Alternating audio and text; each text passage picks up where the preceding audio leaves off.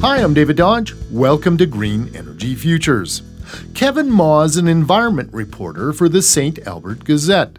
He just might be the longest-standing environment reporter in the Edmonton region. He's written about and wanted to buy an electric vehicle since 2007.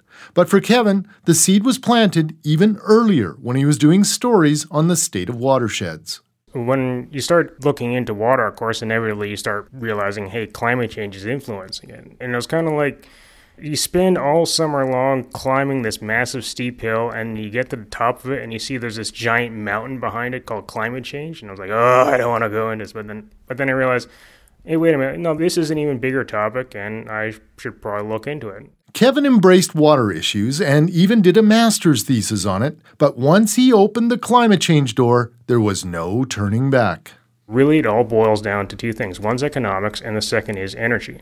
If you solve where you're getting your energy from, if you get your energy from renewable sources that don't rely on fossil fuels, you have entirely solved the problem of global heating and runaway climate change. Kevin learned from Environment Canada that about 2/3 of our energy use in the home is for air and water heating. And the next biggest slice is transportation, our cars. Okay, what are different ways that I can help my readers understand what they can do about climate change? And inevitably, they all came back to energy. Things like re-insulating your home, energy efficiency, getting more efficient transportation, electrification, since electricity is much easier to get from a green source than pretty much any other form of energy out there. Kevin was not only writing about these things, he took action in his own life. Okay, what's the most efficient way I can do it? Most efficient form of transportation I can get? Electric car. Bam, well, let's go that. Go get that. I go to the market and I'm like, okay, the only one on the market right now, this is 2007, is the Tesla. Okay, yep, I'll see you later. And so at that time I did research. Yeah, I can't afford a Tesla. Let's get a Honda Civic Hybrid. But Kevin didn't give up. And 10 years later, a more affordable, long-range, all-electric vehicle appeared in the form of the Chevy Bolt with a B. Kevin did his homework. He used his car for work and needed a car with at least 300-kilometer range. Teslas were still expensive, so that left the Chevy Bolt with 400 kilometers of range.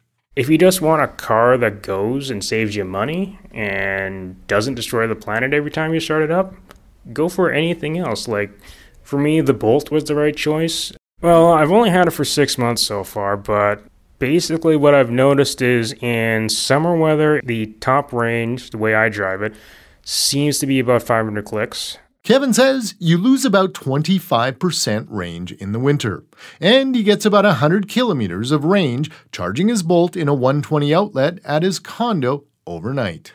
If you're charging this thing every night, it's virtually impossible you're going to run out of juice. And even if you do, now in many locations there are ways you can charge these things in the field. So I asked Kevin, how's it going driving an EV? It accelerates so quickly that I had to be kind of cautious with the accelerators, otherwise I end up breaking the speed limit. It handles like a dream, incredibly small turning radius, starts up instantly in the winter. It's incredibly cheap, and the thing that really pushed me towards the electric vehicle was not just the cheapness, is because with the electric vehicle, you can actually have a true zero-emission vehicle. It wasn't long after Kevin Maw spent time on the Environment Beat that he decided there was an electric vehicle in his future. Learn more and see photos at greenenergyfutures.ca. For Green Energy Futures, I'm David Dodge.